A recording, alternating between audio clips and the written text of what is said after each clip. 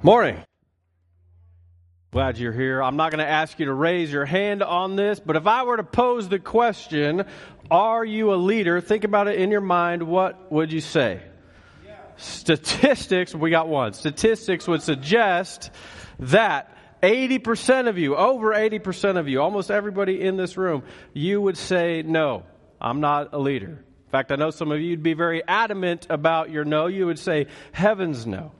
Because we're in church, you can't say the other place, but I mean, nonetheless. The exception to this would be those of you who are considered a leader at work, like you're high up on the org chart. You have people underneath you. You might then say, yeah, I'm a leader because of my position. That being said, I want you to think about another question. I want you to think about this. Who has had the most significant impact on your life? Like, who has shaped you and helped mold you into the person that you are today? I would say that there's a very high chance that that person is not your boss. I would say that that person is not somebody who yielded their position over you. You're not thinking of an employer. I'd say you're probably thinking of a parent, a grandparent, maybe a spouse, maybe a friend, maybe another relative, maybe a coach, maybe a teacher. What's my point? My point is that you are one of those things. You might be a parent, you might be a teacher, you might be a coach or a friend or a grandparent, you might be all of those things. So the reality is, whether you're ready to admit it or not, you are a leader. You've maybe heard the question, are leaders born or made? The answer is yes. Both. You were born, but some of you have developed yourselves into leaders. Some of you are more naturally inclined in that way, but some of you have developed that skill as you realized you were making an impact on somebody. Either way, the bottom line is no matter how you answered the question in your mind, are you a leader? And no matter if you feel like a leader or not, the truth is you are on some level a leader. And here's why I tell you that. You might want to jot this down if you're taking notes. Leadership isn't a position or a title. Leadership is influence. Leadership is not about some position you hold or a title that you have. Leadership is influence. And we know that's true simply by looking at our own lives. These people who had the most impact on you, those people who have led you to and becoming the person that you are today, they were by definition leaders.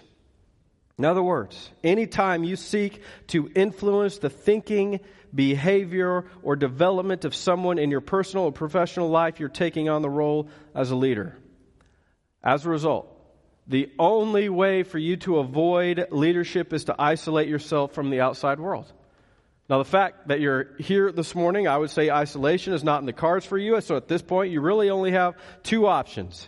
You can rail against your responsibility, you can deny the fact that you are a leader and continue saying that you're not, even though I've already shown you are. Or, number two, what I'm advocating for is that you can learn how to become a better leader.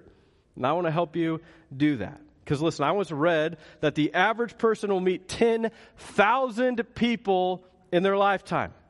Think about that. 10,000 people you'll come into some personal contact with. Now, admittedly, when I read that, I was like, that's absurd. Come on, 10,000 people. That's insane. Pretty hard to believe. So let's say that statistic is wildly skewed. You're not going to meet 10,000 people. Let's say you only meet 10 people. Yet despite only meeting 0.1% of the average, let's say you take this role of leadership and influence seriously, and so these 10 people are shaped by you and your life. Well, now let's presume that those 10 people, they meet the average 10,000 people. Well, if you're good at math, you can see indirectly you've just influenced 100,000 people. That's insane. So why we need to figure out this idea of leadership. We have no idea who will impact or how our impact will shape their impact or will shape another person's impact, and on down the line it goes. Exponentially growing as time goes on. So you might be here and thinking, wondering, what does any of this have to do with church or with Jesus? I'll tell you. Most leadership resources focus on management techniques, competencies, strategies, and techniques while ignoring the most important part of leadership, which is the leader. Leader is the most important part of leadership, and I believe that real, lasting change starts with you, the leader, and follow me here. I think the Bible teaches the only way you can really change is through Jesus. So watch this. Check this out. 1 Corinthians 6:9. Surely you know that the wicked will not possess God's kingdom. Do not fool yourselves. People who are immoral, who worship idols, or are adulterers, or are homosexual perverts, or who steal, or who are greedy, or are drunkards, or who slander others, or are thieves, none of these will possess God's kingdom. Some of you are like that. Yep, I'm on that list. Anybody else? But you have been purified from sin. You have been dedicated to God. You have been put right with God by the Lord Jesus Christ, by the Spirit of our God. Amen. Praise God. Now, if you're here today and you're not a Christian, I know what you're thinking. You're thinking, well, of course, Pastor, you had to say that. The only way that you can change is through Jesus. That's like what they pay you for, right? So, of course, you had to say that. Well, again, indulge me for a second. Let's assume for a moment that you are around 2,000 years ago. I don't know if that makes you like a vampire or something if you're around 2,000 years ago. But nonetheless, you've seen the Roman army violently conquer every square mile of the known world. You've not only seen the conquest, you've also seen the assimilation. So you've seen Roman Empire not just conquer land, but force people in that land to become obedient citizens. Now, let's also pretend that you're a gambling man. I know some of you don't like to gamble. That's fine. You don't have to. But bear with me for a moment. Let me ask you, who would you have bet your money on to last longer? The Roman Empire and Roman army that ruled the whole known world, or a very little known, inexperienced rabbi with 12 inexperienced followers? As John Ortberg once remarked, isn't it interesting that all these years later, we're still naming our kids Matthew, James, Peter, Sarah, and Mary, and we call our dogs Nero and Caesar?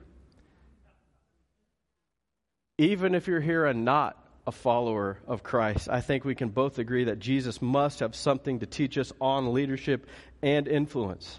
He must have done something right if all these years later people are still following him and nobody is claiming allegiance to Caesar. Nobody. So these next 3 weeks together, I want us to learn some leadership lessons from Jesus. I want us to focus on 3 areas of leadership, 3 opportunities for you to influence people in your life and you. So let's just see if God can't do something amazing in each one of these areas of leadership. The first week together, this morning, I want us to talk about you. If you're going to lead anybody, you got to be worth following, right? So let's figure out how we can lead people. First of all, ourselves. I know I've shared this before, because if you can't lead yourself, please God, don't try and lead anybody. But early on in Laura and I's marriage, things were just not good. Never hidden the fact that we just had a very difficult first few years of marriage. I was not super spiritual. When we got married, I was enough of a Christian to pray about it. I'd pray, God, please, if this is what the next 50 years of my life looks like, just kill me right now. Laura was enough of a Christian that she would pray. She'd pray, God, this is what the next 50 years of our marriage looks like. Just kill him right now. You know what I'm saying? I think she would have stepped into that role at some point. We were too poor for life insurance, though, so she just let it be. But the turning point seriously came when I felt God speak to me. I was praying, God, why can't you help Laura do this? Why can't you open her eyes so that she sees this? I'm trying to lead her, God. She's not willing to follow. And honestly, I feel like God said to me, well, how about we work on you first? How about you be worth following before you ask me to start asking her to follow you? See, some of us, our view of leadership is all about convincing people to follow us and do what we say because of our accomplishments or our acumens. Furthermore, some of us are living a performance-driven life, and you're only as good as your next output, your next production, your next outcome or deal. So you have the expectation that everybody around you will do what you're doing. But listen to me, your capacity for life-changing influence and leadership is directly related to your willingness to be led by God. It's not about what you do. It's about what was done for you. Leadership is not about anything that you do. It's about recognizing what God has done for you. Leadership is about figuring out where you are now and taking steps to get you to where God wants you to be. That's what leadership is all about. Figuring out where you are right now and learning how you can take your next steps closer to God. So before we can lead anybody else, we need to first learn some self-leadership. What is that? Simply put, self-leadership is the courage to acknowledge the areas of your life that you cannot solve alone. That's what self-leadership is. It's about learning how to trust in God and the plan He has for your life. Now, before we talk about how to do that, let's recap the things that we know for sure. Number one, you are a leader. Because leadership is influence, and you have somebody, whether you want to or not, that you are influencing. Number two, as a leader, you have to first be worth following. So you better figure out for yourself what is wrong in your life and take some steps to change those things. I know that's a risky proposition. Nobody likes facing their weaknesses or exposing their insecurities. But that's the place that we have to start. And number three, the only way to lead yourself is through the power of the Holy Spirit and the godly people that God will put into your life. That's what we know for sure. You're a leader. As a leader, you've got to be worth following. So there's some things that we got to change and work on. The only way we can do that, as 1 Corinthians talked about, was through the power of our Lord Jesus Christ. So what are our next steps? How can we become the leaders that God has called us to be? How can we influence people the best way possible? How can we have the courage to address what's wrong in our lives so that God can take us where He wants us to be? Well, thankfully, God's answered all those questions in your Bible. So if you brought a Bible, I hope you did, go ahead and grab it. Turn with me to the back of your Bible, kind of an obscure section in your New Testament called 2 Peter. If you're Donald Trump, 2 Peter. That's how he would say that. Okay, a little political joke for you. All right. Peter was part of Jesus' original 12 disciples, but he was also given spiritual leadership within God's church after Jesus' death, burial, and resurrection. So he's got some important things to teach us on leadership. Peter's also got a unique perspective on self-leadership because he did some really ridiculous things in the course of his life. Like he told people that he wasn't a follower of Jesus. He once chopped off a dude's ear. Jesus had to call him Satan one time. So Peter's learned from his mistakes, though. That's what makes him so unique. He was able to identify where he was at, and he was able to take the steps towards where God wanted him to be. Ultimately writes a couple books in your Bible and becomes one of the most influential leaders within Christianity. So 2 Peter right there in chapter 1, we're going to pick it up in verse 3. It reads, "For as you know Jesus better, He will give you, through His great power, everything you need for living a truly good life. He even shares His own glory and His own goodness with us." Again, not about what you've done. It's about what Jesus did for you. His great power. Verse 4, "And by that same mighty power, He has given us all the other rich and wonderful blessings He promised. For instance, the promise to save us from the lust and rottenness all around us, and to give us His own character. For this very reason, the reason that Jesus saved us, you should make every effort to add to your faith goodness, and to goodness knowledge, and to knowledge self-control, and to self-control perseverance, and to perseverance godliness, and to godliness mutual affection, and to mutual affection love. For if you possess these qualities in increasing measure, they will keep you from being ineffective and unproductive." Awesome. I like effective and productive. So Peter here is reminding us that in order for us to have the most influence we can over the people of God that He places in our life, we first have to learn how to make a series of starts and stops. That's what he means when he says, by Jesus' power you can overcome the rottenness around us, meaning you have to stop some of the rottenness. Then he says you've got to add some things like faith and goodness and knowledge and so on that he said there at the end, last few verses. There are some starts and there are some stops that you need to make in your life. In the end, following God is really about a series of starts and stops. You thought about that? Your Christian life is going to be a very jagged line because it's a series of starts and stops. Even putting Christianity aside, think about all the starts and stops that you have to make in life. You start school. You eventually stop school. You start a job. You eventually probably retire. You stop that job. You start sports. Eventually you have to stop sports. You start driving. Eventually, you stop driving. Seen some of y'all drive, and you stop sooner rather than later, you know what I'm saying? Just, nonetheless. Life, series of starts and stops. Well, self-leadership is the same. Remember how I said self-leadership is the courage to acknowledge the areas in your life that you cannot solve alone. Let me give you some areas of your life that you probably need to start and stop in order to maximize your influence in this next season of your life, which leadership is influence. So remember, it's Jesus who gives us the power to do any of these things. First of all, I must stop following a culture that doesn't follow Jesus. I got to stop following a culture that doesn't follow Jesus. Most people make decisions based on what's acceptable. They say, well, if it's legal, it must be moral. It's not true. Hitler's Germany, Jim Crow South, right? Just because it's legal does not mean it's moral. Here's what God says about this in Exodus 23:2. You must not follow a crowd in doing wrong. Pretty straightforward. Some of us need to stop following our culture and doing wrong. We don't have to watch the same TV shows. We don't have to play the same video games. We don't have to read the same books. We don't have to get caught up in the same fashion. We don't have to spend money the same way the world spends money. Listen, God has called us to be a light in a dark world. Well, if you walk, talk, and act like the world, then how are they ever going to see your light? They don't. That's my point. So you got to stop following a culture that doesn't follow God. Well, Pastor, I thought we were supposed to be open-minded. Well, some people are so open-minded, their brains have fallen out, right? And they're just doing whatever they feel like doing, and it's wrong.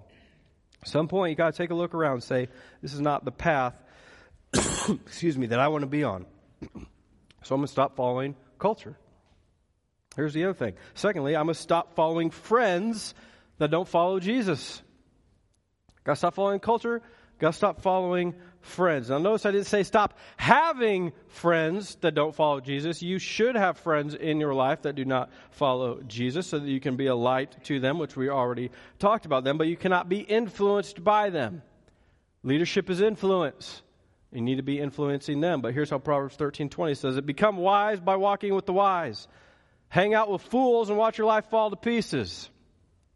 If your life is falling to pieces, take a hard look at it and just see who your friends are. The very first time I smoked a cigarette, very first time I smoked marijuana, very first time I drank alcohol, very first time I shoplifted, all because I was hanging out with the wrong people. I had zero Christian influences in my life. Only negative influences. It took me down a deep, dark path.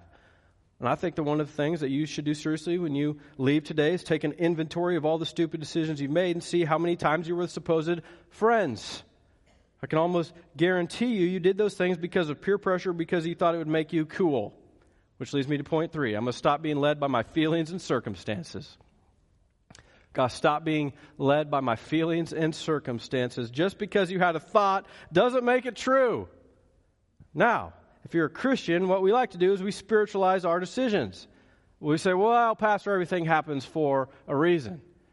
Well, yeah, sometimes that reason is you were dumb and made a stupid decision. That's the reason.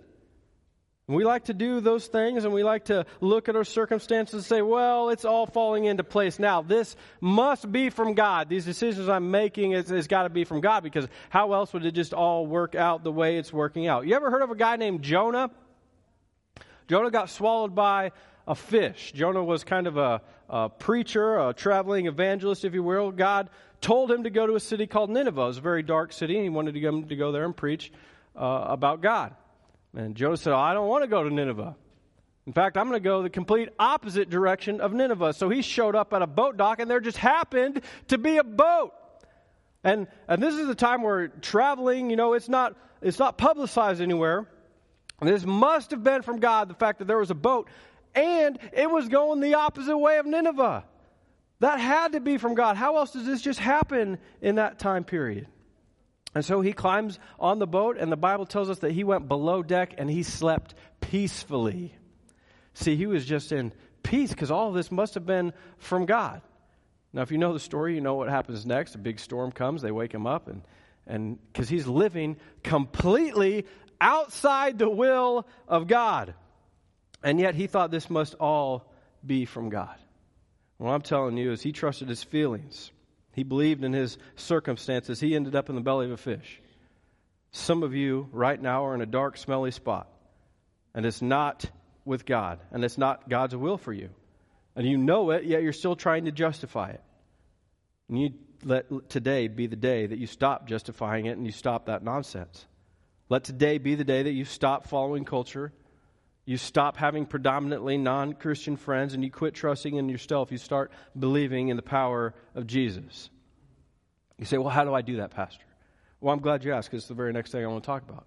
There's some things, you guys are good at this, by the way. Some series of starts that I want you to start. Number one, I'm going to start looking to God's Word. Got to get in the Bible.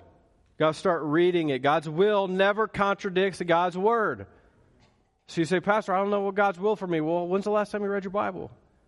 Because God's will never contradict His Word, and so you got to start getting in there and reading. Do you know that literally every decision you need to make in your life, the answer is right here in your Bible? Now, certainly it doesn't say where you should go to college or who you should get married to or if you should take that job, but it does tell you that God has a good plan for you. It tells you the qualities you should be looking for in a spouse. It shows you how to live your life on a mission as a follower of Christ. It teaches you how to work in your workplace. It shows you how to spend your money. It's all in here. I can only speak from experience, and I'm just telling you in the seasons of life where I made God's Word a priority, where I got up early and where I started my day reading and studying, my life was just way more peaceful. Wasn't easier by any means, but it was more enjoyable.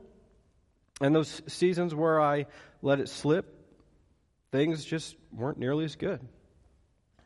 I just firmly believe that when you open the Bible, God opens His mouth.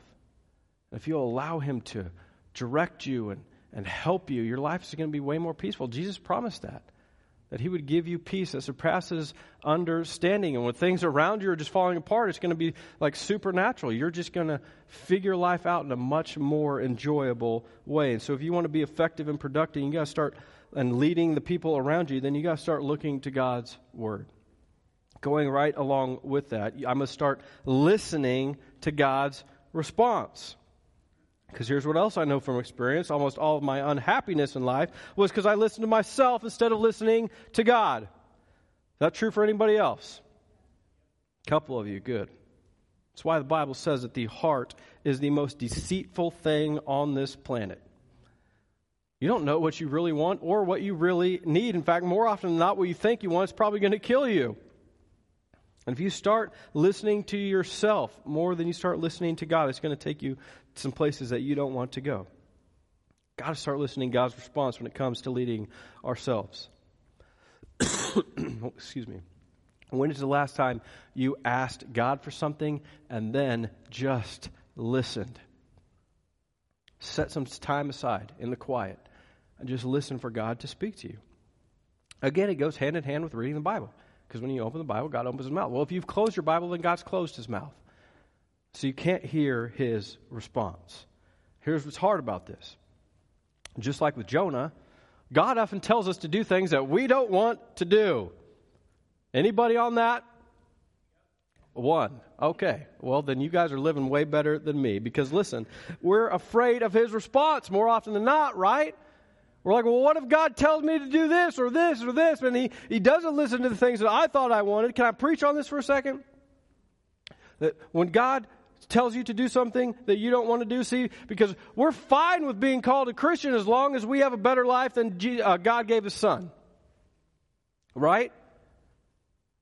Because we see what happened to Jesus. God kind of killed Him, right? So we think, well, we don't want that. We don't want to have to crucify ourselves daily, as Luke tells us to do.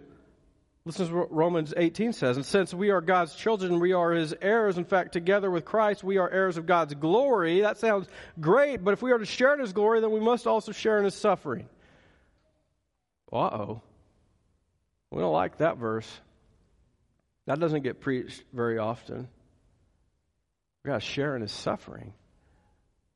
What if I'm listening to His response and He tells me that to do something that I don't want to do? God's will is always better than your own. God only leads you into places of encouragement and joy for His glory and your benefit. So here's all I'm saying. When it comes to leadership, you can't lead people you don't know.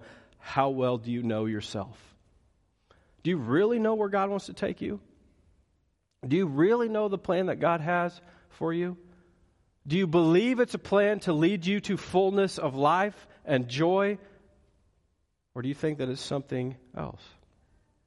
If you want to know yourself better, then you've got to look to God's Word. You got to learn how to hear His response.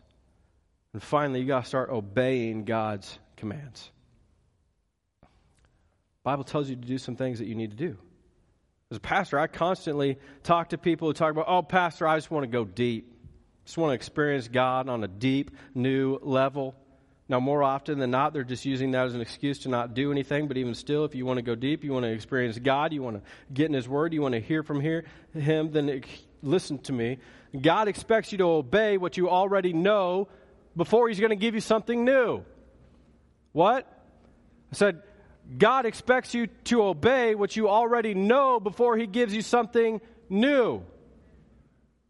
I'll say that one more time. God expects you to do what you already know before He gives you something new. That's what God expects from you. See, here's the deal. If you've been here a while, you know you're supposed to be looking to God's Word. You know that you're supposed to be learning to listen for God's response. You've just got to be willing to stop some of the other junk before God's going to give you your next step. Listen to me, it might not even be a bad thing. It might be a good thing, but it's keeping you from your best thing. And you got to take an honest look at your life. Say, are there some good things that I need to say no to so that God can get me to the place where He's going to give me my best thing that I can say yes to? Chances are you already know what that thing is. And God's speaking to you right now and saying, you need to get rid of this. You need to get rid of that. You need to start obeying God's commands if you want to learn how to lead yourself. Because here's the deal. You're a leader. You have influence in somebody's life. Now, to be somebody worth following, there's a series of starts and stops that you need to follow. The reason being because Jesus promised us that He's given us everything you need to live a truly great life. You just got to learn how to seek God's will through the Bible reading and prayer. You need to learn how to wait in faith for an answer. You need to be obeying His instruction when it comes. Finally, you got to be at peace with the outcome, regardless of where God leads you. If you'll do that, I promise you, you'll be a leader worth following. Amen, somebody.